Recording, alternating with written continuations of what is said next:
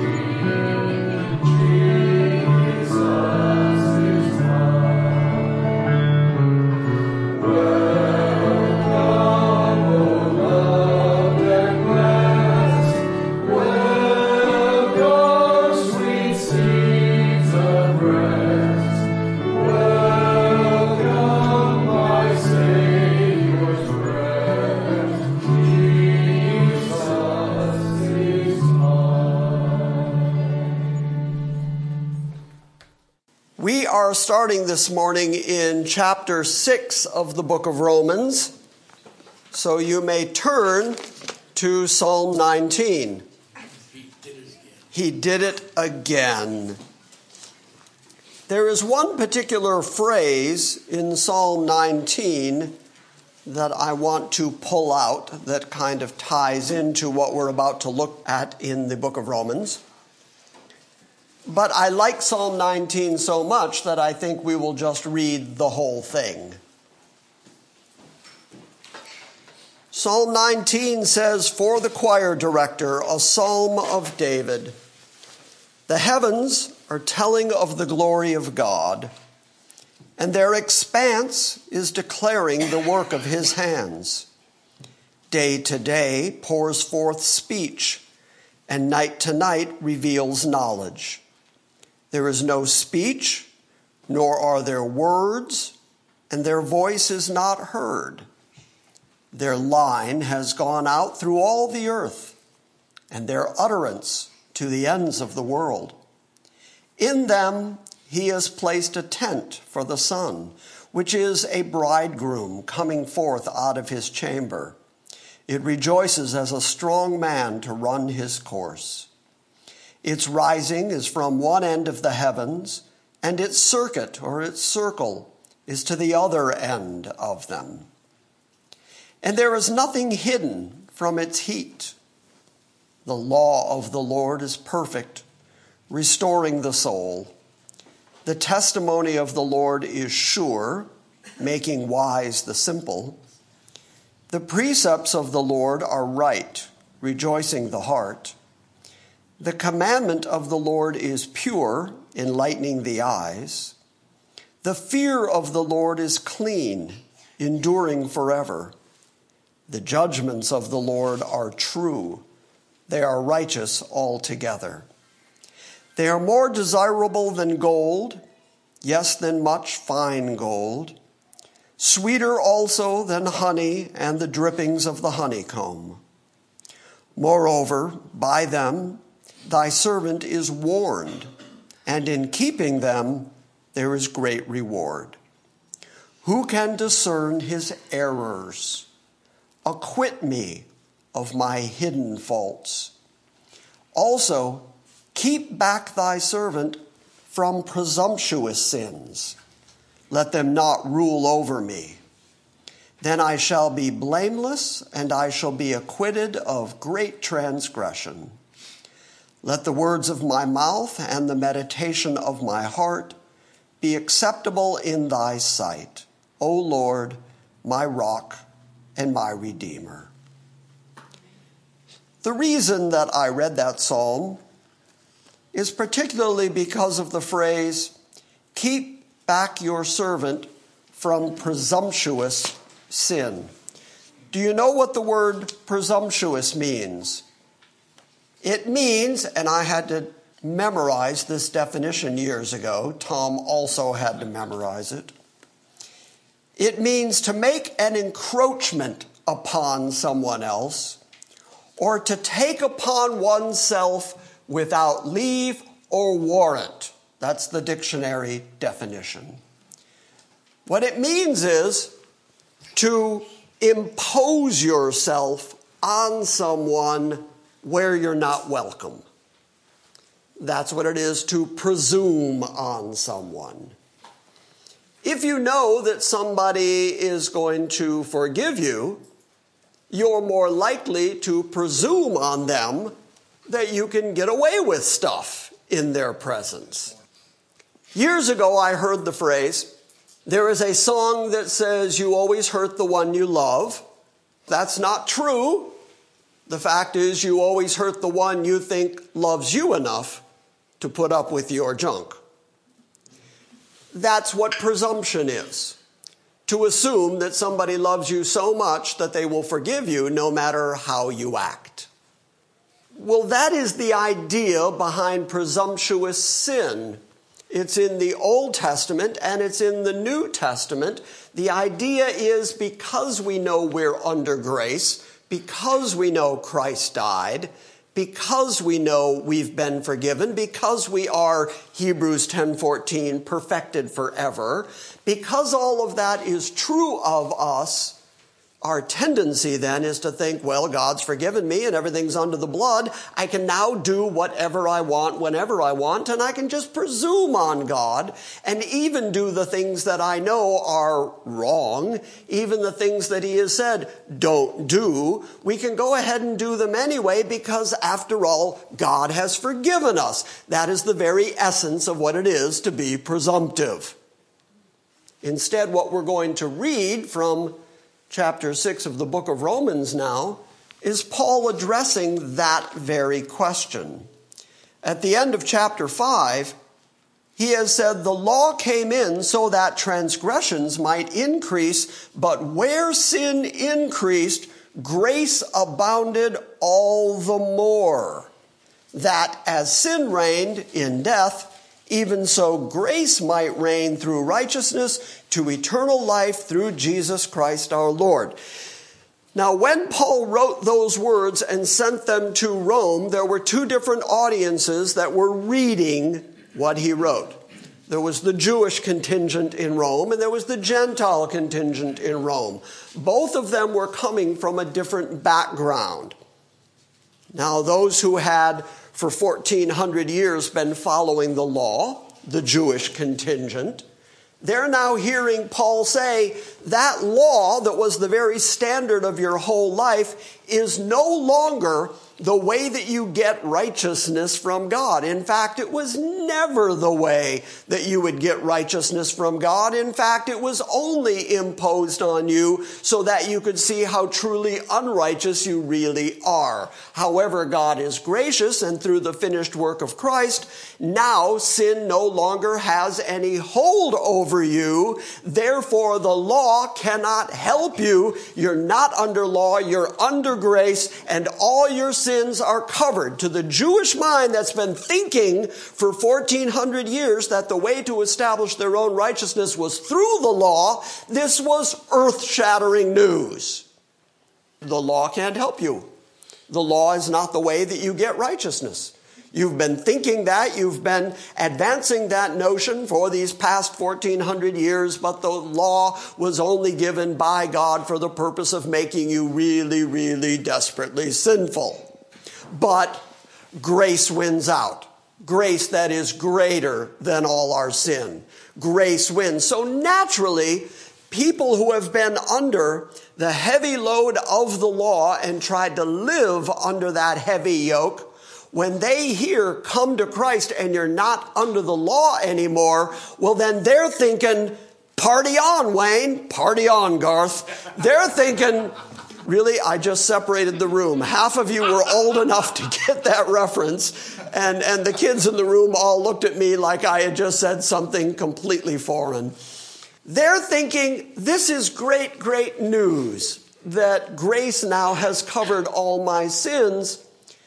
But then he has to deal with the Gentiles who themselves are hearing for the first time in their lives that despite never being with Yahweh, never being with God, never having had the law, never having had the prophets, not having the scripture, not having any of those advantages, that grace is sufficient for them, that they too are going to share in the eternal destiny that the Jewish Messiah provides. That's also going to cause them to say, good deal. I like the way this is working out for me. Both of those groups then ask, are you saying, Paul, that sin doesn't matter anymore? Are you saying, Paul, that now that we're in Christ and he has forgiven all our sins, are you saying that we can sin freely without any fear of any kind of punishment? Is it okay for us to just go out and do whatever we want to do because, hey, it's all under the blood? That's what he's addressing at the beginning of chapter 6. And he starts right in by asking the question, well, then what shall we say? What are we saying? Now that I have announced to you that the law came in so that the transgression would increase, but where the sin increased, grace abounded all the more. Now that you know that your sin is all covered, what are we going to say about it? And the question he asks, that he assumes his readers are going to ask, is, should we sin all the more so that grace may abound? The NASB says, are we to continue in sin so that grace might increase? Now, you know there are people out there who think, well, you know, God is really glorified in his gracious kindness to sinners like us. God is really glorified by the fact that he is redeeming irredeemable people like us. That brings God great, great glory.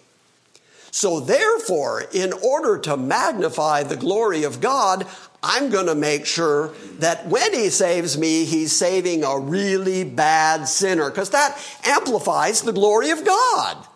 Because after all, if he can redeem somebody who's as wretched as me, who continues in sin like I do, and then he's gracious to me, think of all the glory that's bringing him. So really, I know I'm a wicked sinner, but I'm doing it for God's good. I'm doing it for God's glory. So then Paul's question is, should we sin all the more so that grace might abound? He's going to respond to that question now, but he's going to respond to it not by saying, well, the redemption that Christ proffered is sufficient unless you sin bad enough, and then there will be some eternal retribution for your sin. That's not a good theological answer, and that's not where Paul goes. Instead, Paul goes back to the indicative and the imperative. And how many times have we talked about that here? He goes back to, who are you? You are those who are aligned with Christ, baptized in Christ. Therefore, you are aligned with his death. And if your body has died and your body is sinful, well, then death would stop your sin. So reckon yourself to be dead to sin in Christ, because you are the body, the bride of Christ. Therefore, knowing who you are, don't be slave to sin, instead be slave to righteousness. So his argument is all based in, who are you and what should you be like? So that's what we're going to get into now at the beginning of chapter 6. Now let's talk about this death idea for just a moment. Shall we? Yes, we shall. Because I'm up here alone and the rest of you are way back there. When we look at the concept of death in the Old Testament, it's not eradication. It's not the idea that when somebody dies, they just cease to be. Instead, the idea of death in the Old Testament is the concept of separation. People are separated from this plane, from this world, but they continue to live on. They continue to exist. The Old Testament phrase that I like so much is, when someone dies, they are gathered to their people. So they still exist, they're just separated from their people here on the planet, from their life here, from this earthly plane, but they still exist. When Paul says that you're to reckon yourself dead to sin, he's not saying reckon that sin is completely eradicated from you and from your life. Too often, that's the way it's taught. Too often people say, if you're in Christ, then you are dead to sin, and that means you'll have no sin and you never will sin.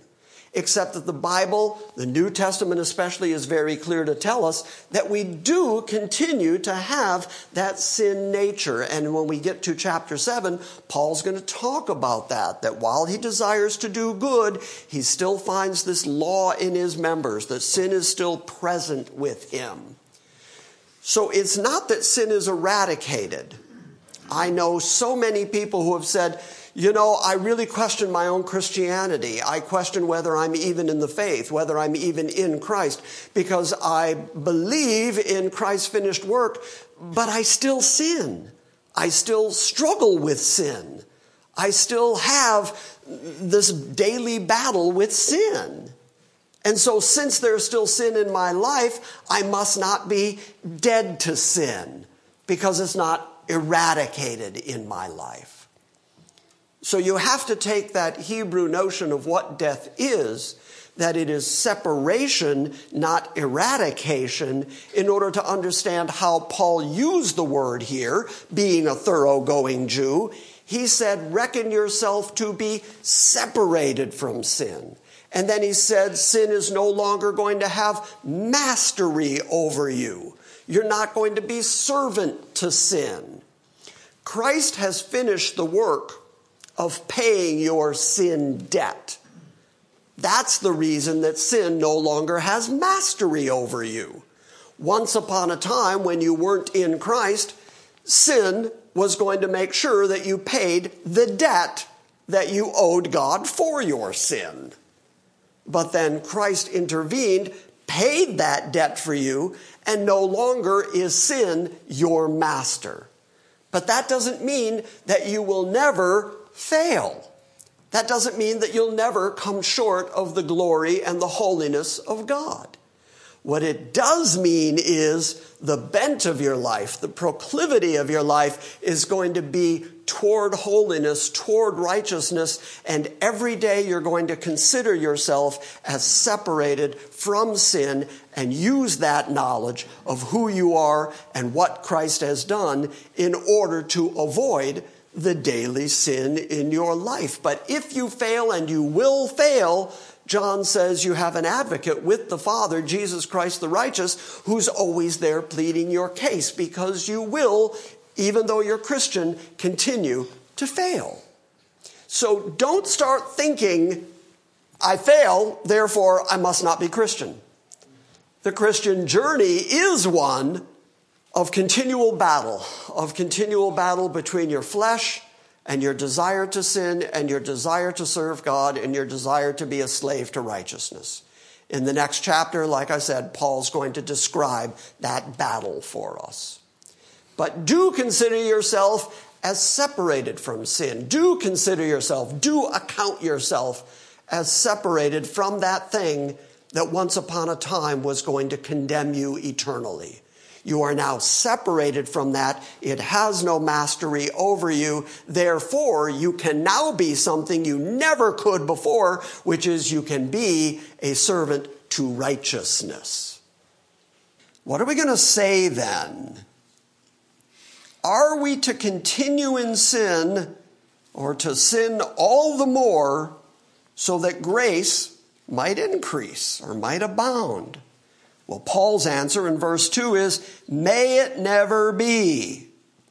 How shall we who died to sin still live in sin? Okay, there's his basic premise, causing his readers to say, how have we died to sin? In what way have we died to sin? We're still in this flesh. We're still in the battle every day.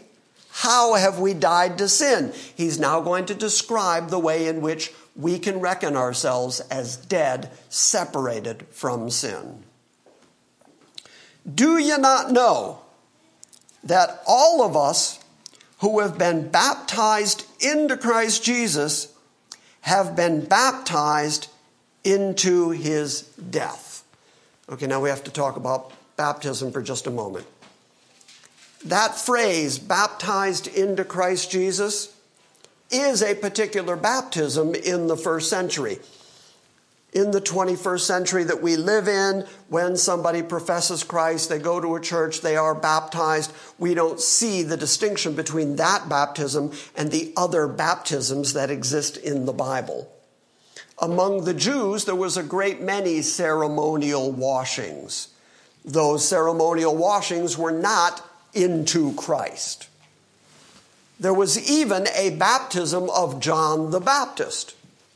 John the Baptizer baptized into repentance, but he baptized Jews, and he baptized Jews prior to the death, burial, and resurrection of Christ. So he was not baptizing people into Christ. In fact, here, I'll show it to you. Turn over to the book of Acts real quick. Turn to Acts chapter 19.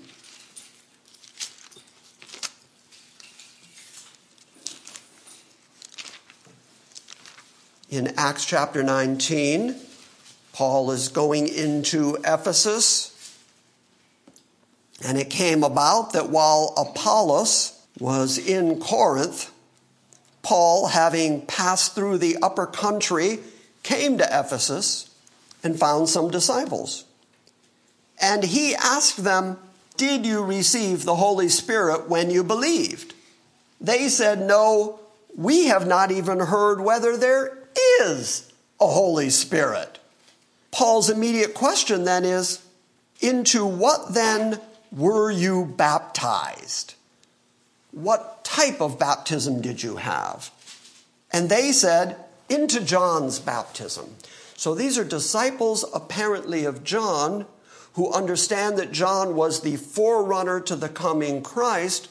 They had John's baptism, but they had not received the Holy Spirit. They didn't even know if there was a Holy Spirit.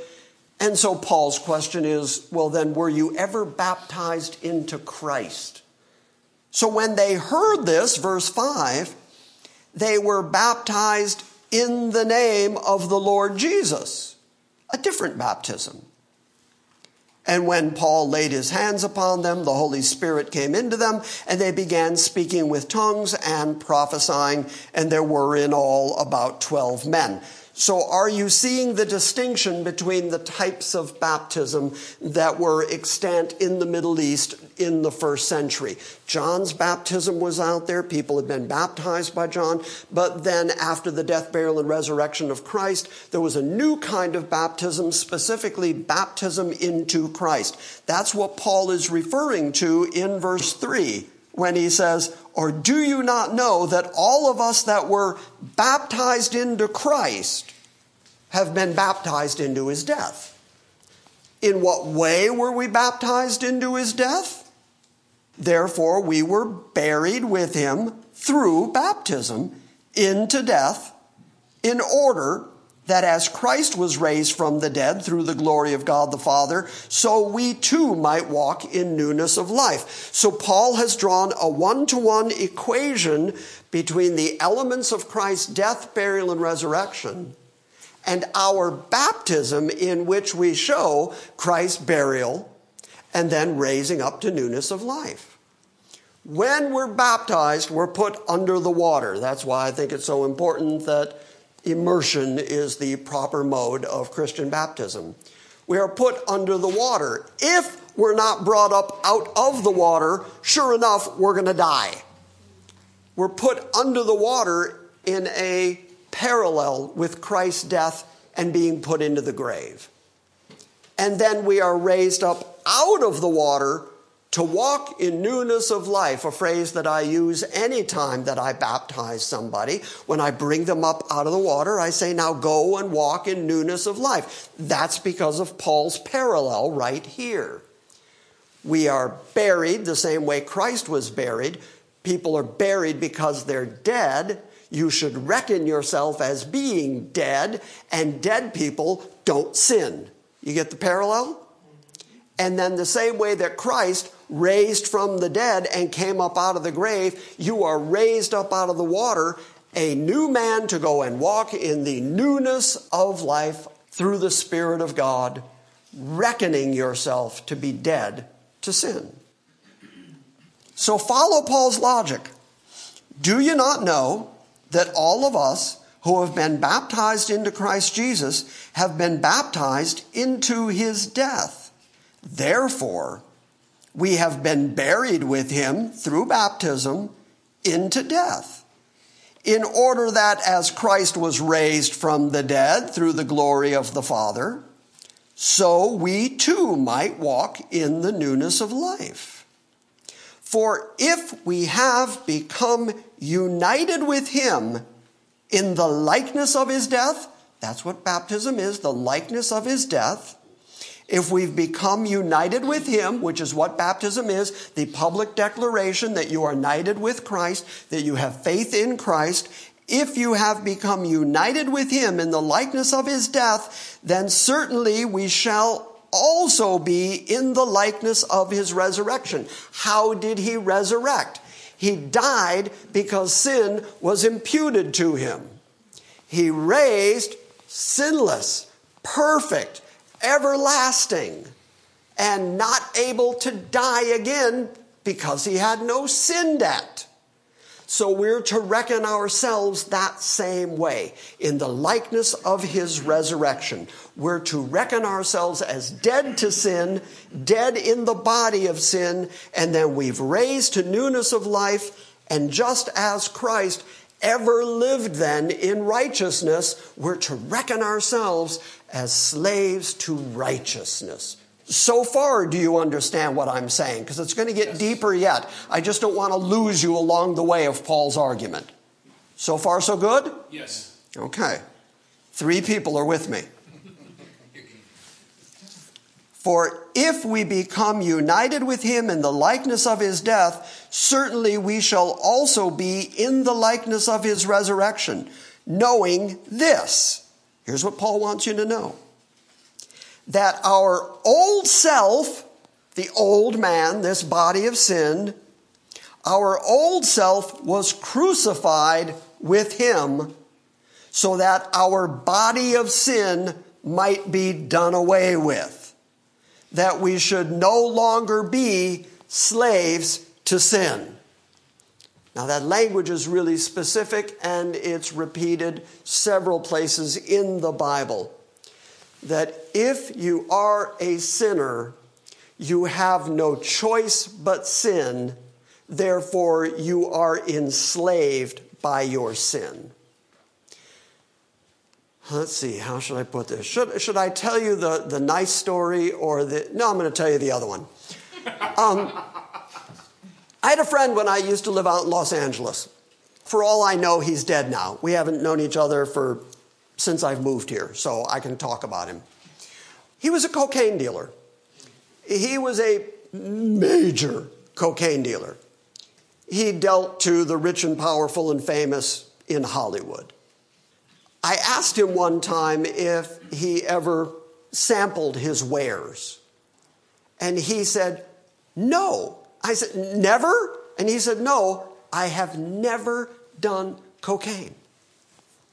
Wait, but you sell it. You've become rich on it. You drive a great car because of it. I mean, and you've never done it?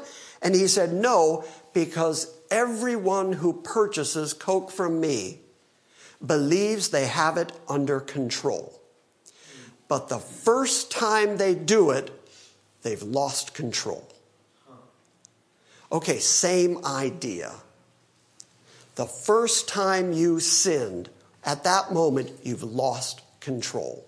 You don't control your sin controls you.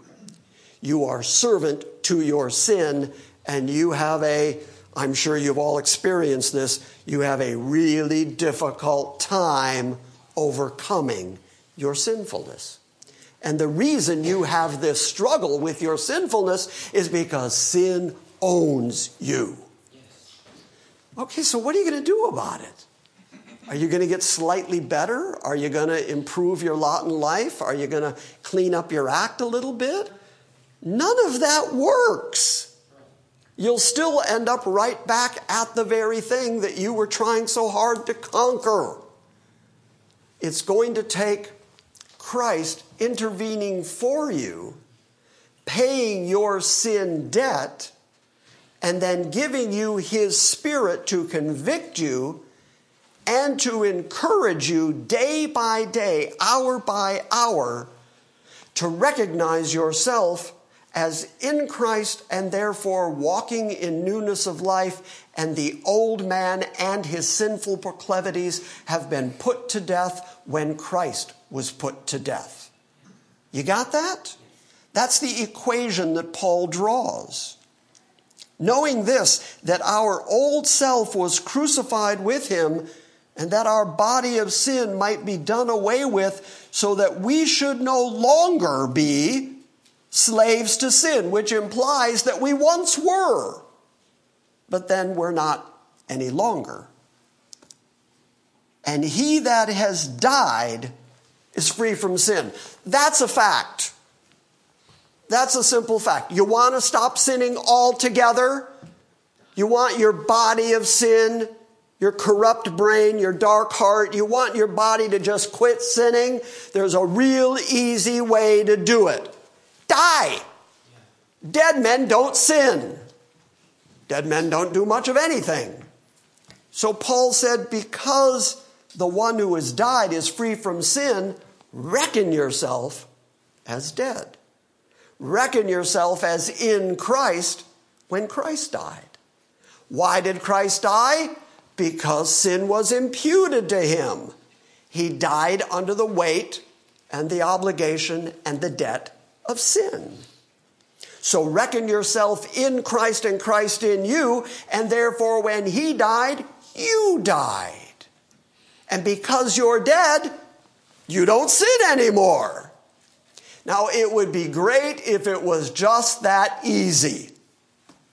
It'd be great if we could just go, well, okay, then I reckon myself in Christ, and Christ is in me, and I reckon myself dead, and therefore I don't sin anymore. Except that the sin battle continues. It's a constant battle. So Paul knows that, and here's what he says. Verse 8, now if we have died with Christ, we believe that we shall also live with him. The same way Christ resurrected, we reckon ourselves as walking in newness of life.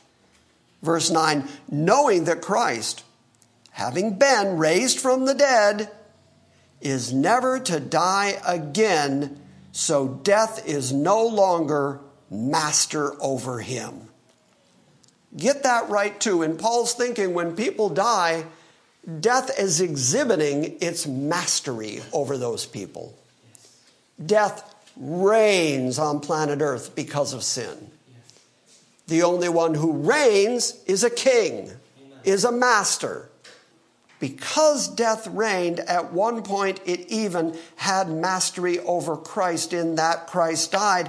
But then when Christ resurrected, he proved that death was not his master, that holiness, righteousness, and eternal life were his master. And Paul keeps saying, keep that in your head. Remember that. If that's the Christ that is in you, that becomes your inspiration when sin raises its ugly head. For the death that he died to sin once for all. But the life that he lives to God. Okay, so how often did Christ die? Once. Was it sufficient? Yes. Yeah. Did it accomplish everything he came to accomplish? Yes. Yeah. Did he need to go back and do it again to make up the part he missed? No. So that's why Paul says he died, and he died to sin. The only way he could die, being the perfect righteous one, was for sin to be imputed to him. And then he died for sin, and then was raised for our justification. And so we need to consider that Christ himself was raised from the dead, never to die again. Death is no longer master over him. The death that he died to sin once for all, never to be done again. But the life that he now lives, he lives to God. So even so, here's this wonderful word. So now knowing all that, knowing that about yourself, even now consider yourself to be dead to sin.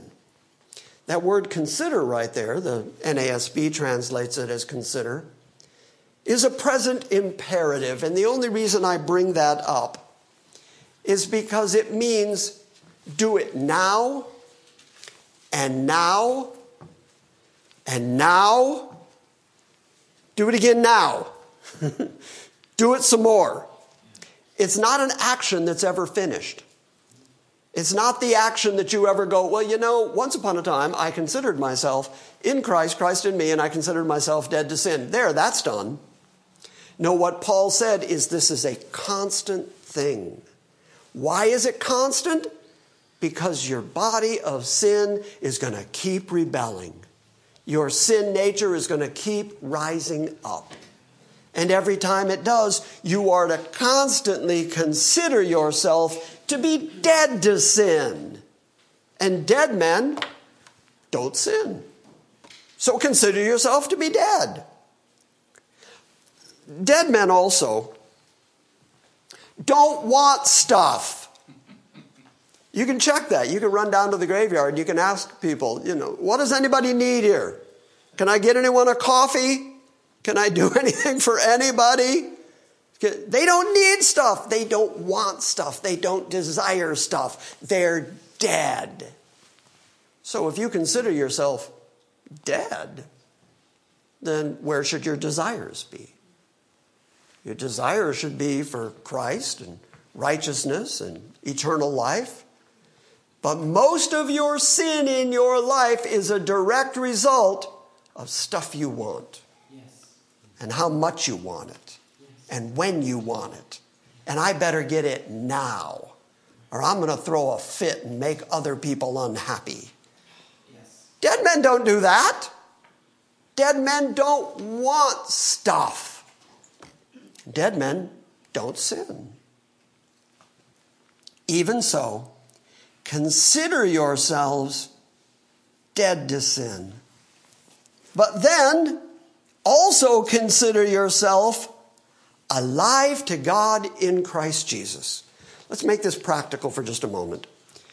So there's a sin right in front of you. Something that you've always done in the past.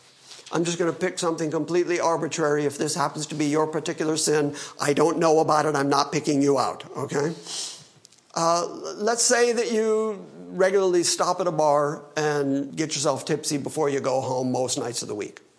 And you've decided that since the Bible says not to be drunk, that you need to stop that.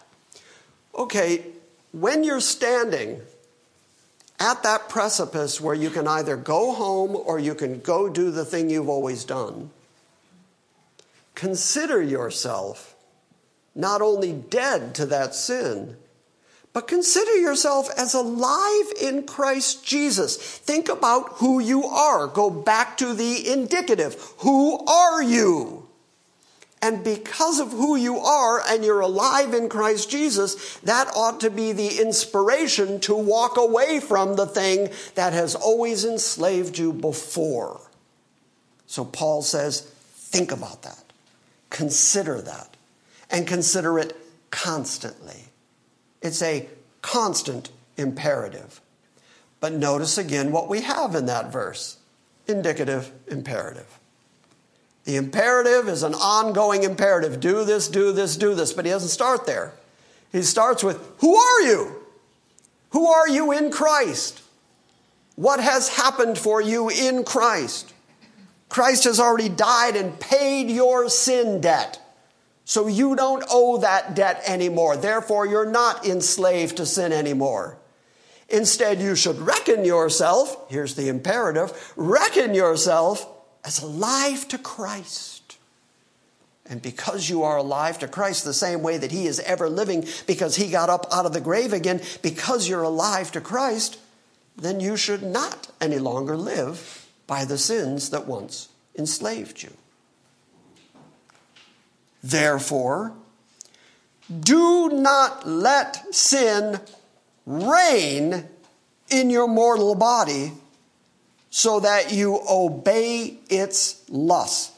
There's another present imperative in that verse. The phrase, do not let sin reign, that's a present imperative. And what it means is do it constantly. Do it constantly. Do it constantly. Why would he make it that way? Because sin is constantly going to come tapping on your shoulder. Sin is going to constantly try to get your attention. Sin is constantly going to try to get you to give in, deny your faith, deny Christ, deny what you know is right. Come and do this stuff with me. So you need to constantly remember not to let sin reign in your mortal body so that you would, what? Obey its lusts. That's the reason that I said dead men don't want stuff, which is what lusting is. Dead men don't lust. But it is your lust that will lead you to sin. Therefore, don't let that sin reign in your mortal body. And do not go on presenting the members of your body to sin.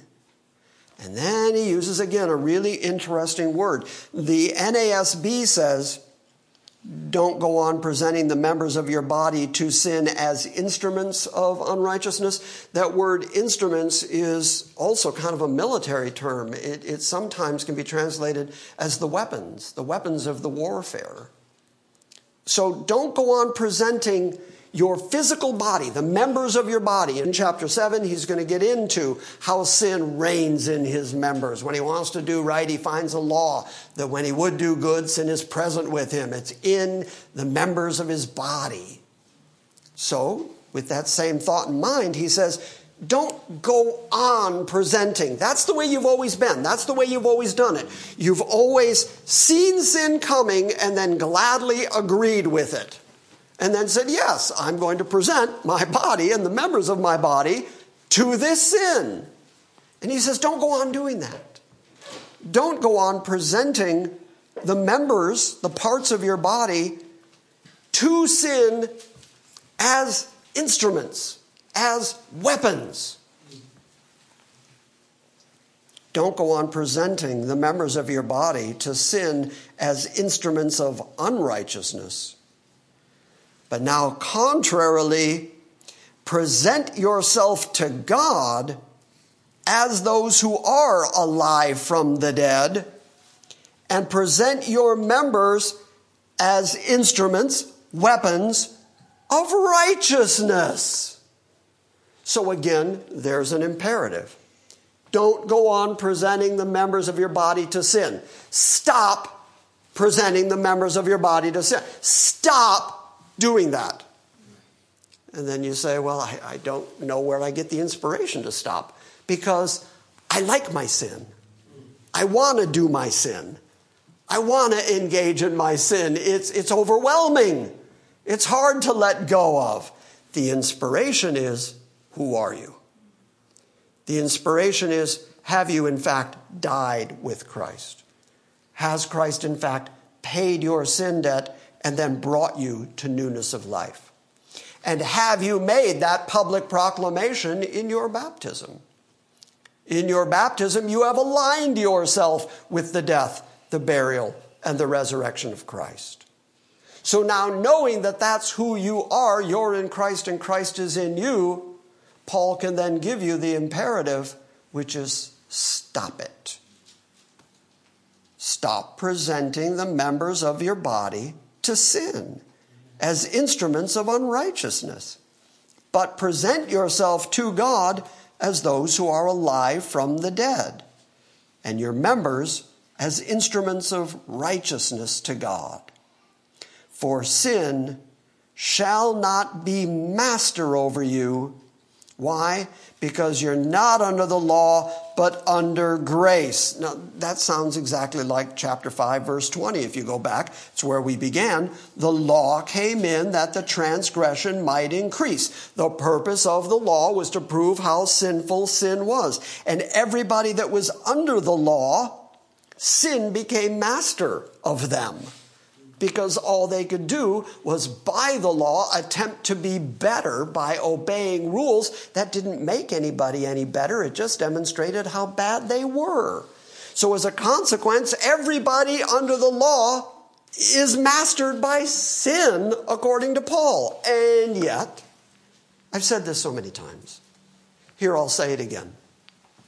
Are you ready? Ready. The ministry of death. Remember that? Oh, yes.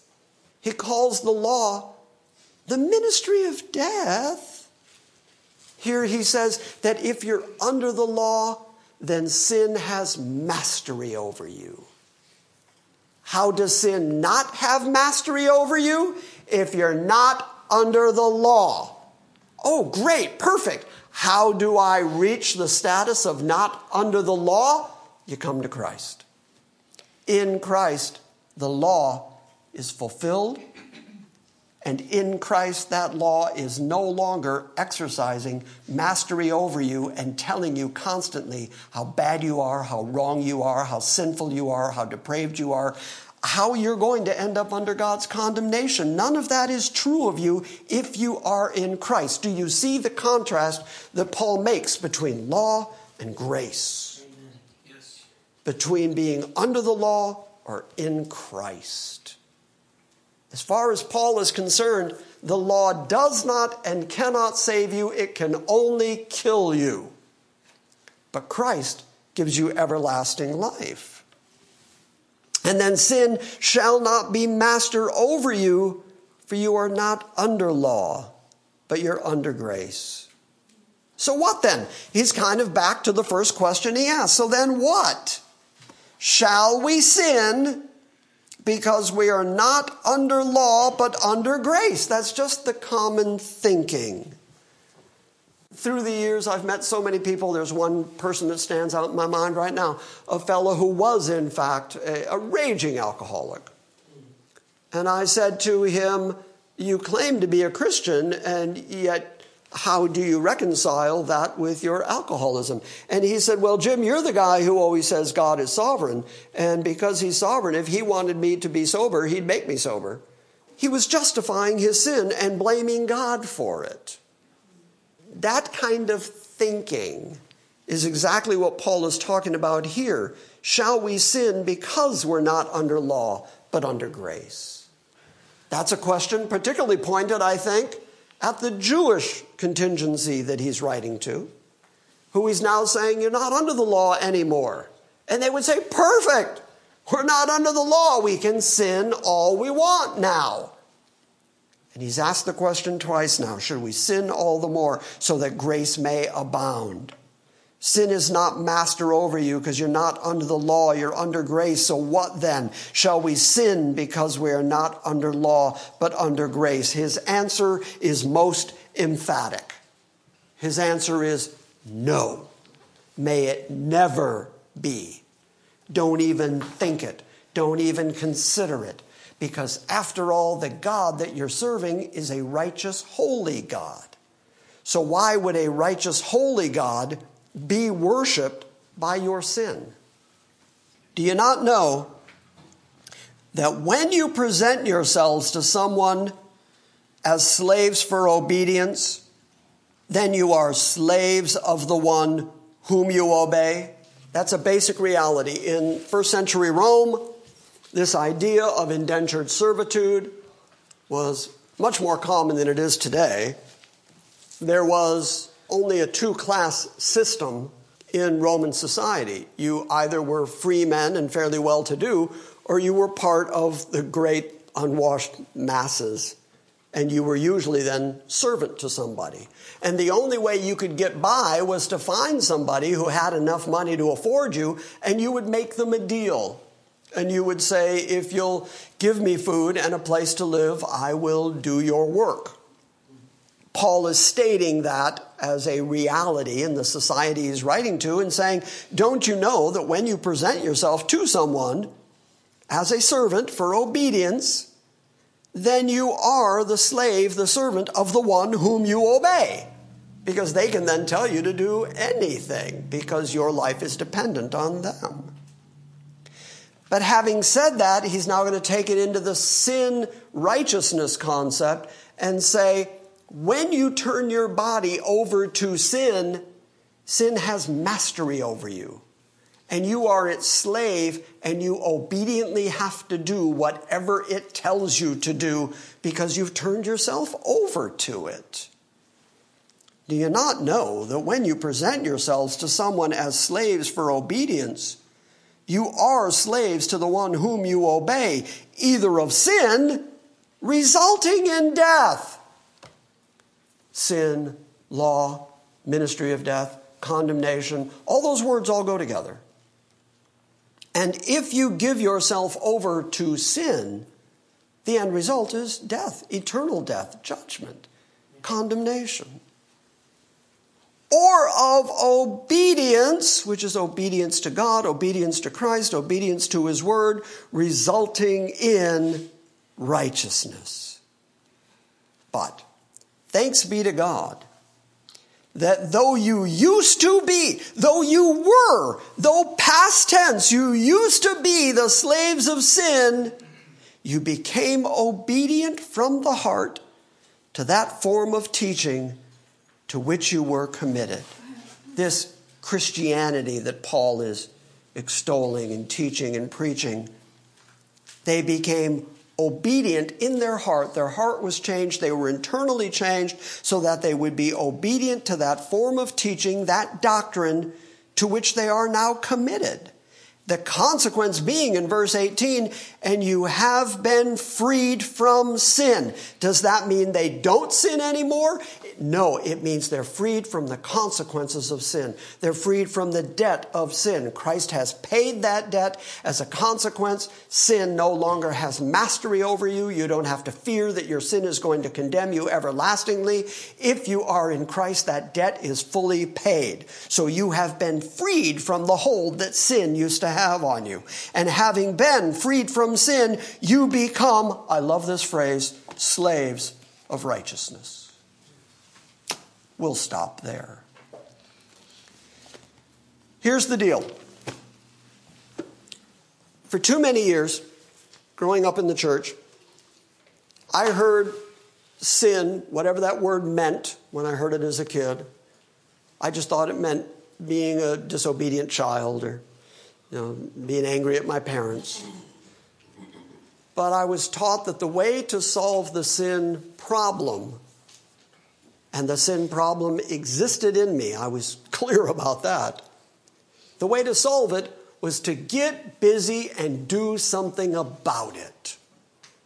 Get busy and do more good works. And then that very Catholic notion, because I was in the Lutheran church, which is just Catholic light, the very Catholic notion was Peter is going to meet you at the gate to heaven, and he's going to weigh your good deeds and your bad deeds. And if your good deeds outweigh your bad deeds just even a little bit, then you get to go into heaven because good people go to heaven. And that's what I was raised with. Until I really understood myself. And then I realized how truly incapable I was. And that I could not save myself. I couldn't even change myself. I'd get up every day and say, today I'm not going to do that. By noon, I was already back into whatever it was I was trying not to do. I had no ability to help myself. So because I was utterly and completely incapable, God sent his Son. And then he imputed the sin debt that belonged to all his chosen elect people. He imputed that debt to his Son, and his Son died under that weight of sin. But he didn't stay dead. Then he resurrected to newness of life, never to die again, proof that he has no more sin. Then when I was baptized as an adult, because I was baptized once as a little Lutheran kid when they sprinkled water on my head and said words over me that I don't even remember. So I chose to be baptized again as an adult, an actual professing believer. And the words that were said over me at the end of the baptism was, rise to walk in newness of life. And the more that I've understood and studied baptism, the more I've recognized that parallel, that direct parallel between Christ's death, burial, and resurrection and our baptism rising up out of the water to walk in newness of life. That makes me, not because I make that profession, but because that profession is evidence, is proof that Christ has changed me, that his Holy Spirit is in me. Because that is true, that makes me a different person. That makes me a new man. And the old man, I now reckon is dead. And through reckoning him as dead, that gives me the ability to do what all my trying couldn't ever do. All my trying just made me more sinful. But by reckoning myself alive to Christ and reckoning myself as dead to sin, that has given me the ability time and time and time again to walk in a way that I think is indicative of the profession that I carry. And so I don't do the things I used to do. Am I perfect? Oh, not a long way from it. Ask my wife. She's right over here. You can ask her after service. You can say, hey, is Jim perfect? And she'll say to you with an Australian accent, no, no way. Not perfect. But that's why Paul said, in that perfect imperative sense, do it every day. Reckon yourself dead to sin. Reckon yourself as alive in Christ. And don't anymore give your body over, give the members of your body over to sin. Stop it. Just don't do it anymore. See, we as Calvinists, we as Bible-believing Reformed people, not only believe that Christ did it all, we not only believe that it's Christ and Christ alone, but we also believe that we are called to walk in a manner that is worthy of our calling. And the way we do that is to reckon ourselves in Christ, Christ in us, and that becomes our inspiration to walk in newness of life. Got it? Got it. Questions? We're good? Okay. Say goodbye to the internet congregation. Bye. Thank you for listening to this week's Salvation by Grace morning message. We invite you to visit our website at salvationbygrace.org for weekly updates, books, Q&As, and our ever-expanding audio archive. Join us again next time as we delve into the Word of God and study His sovereign grace.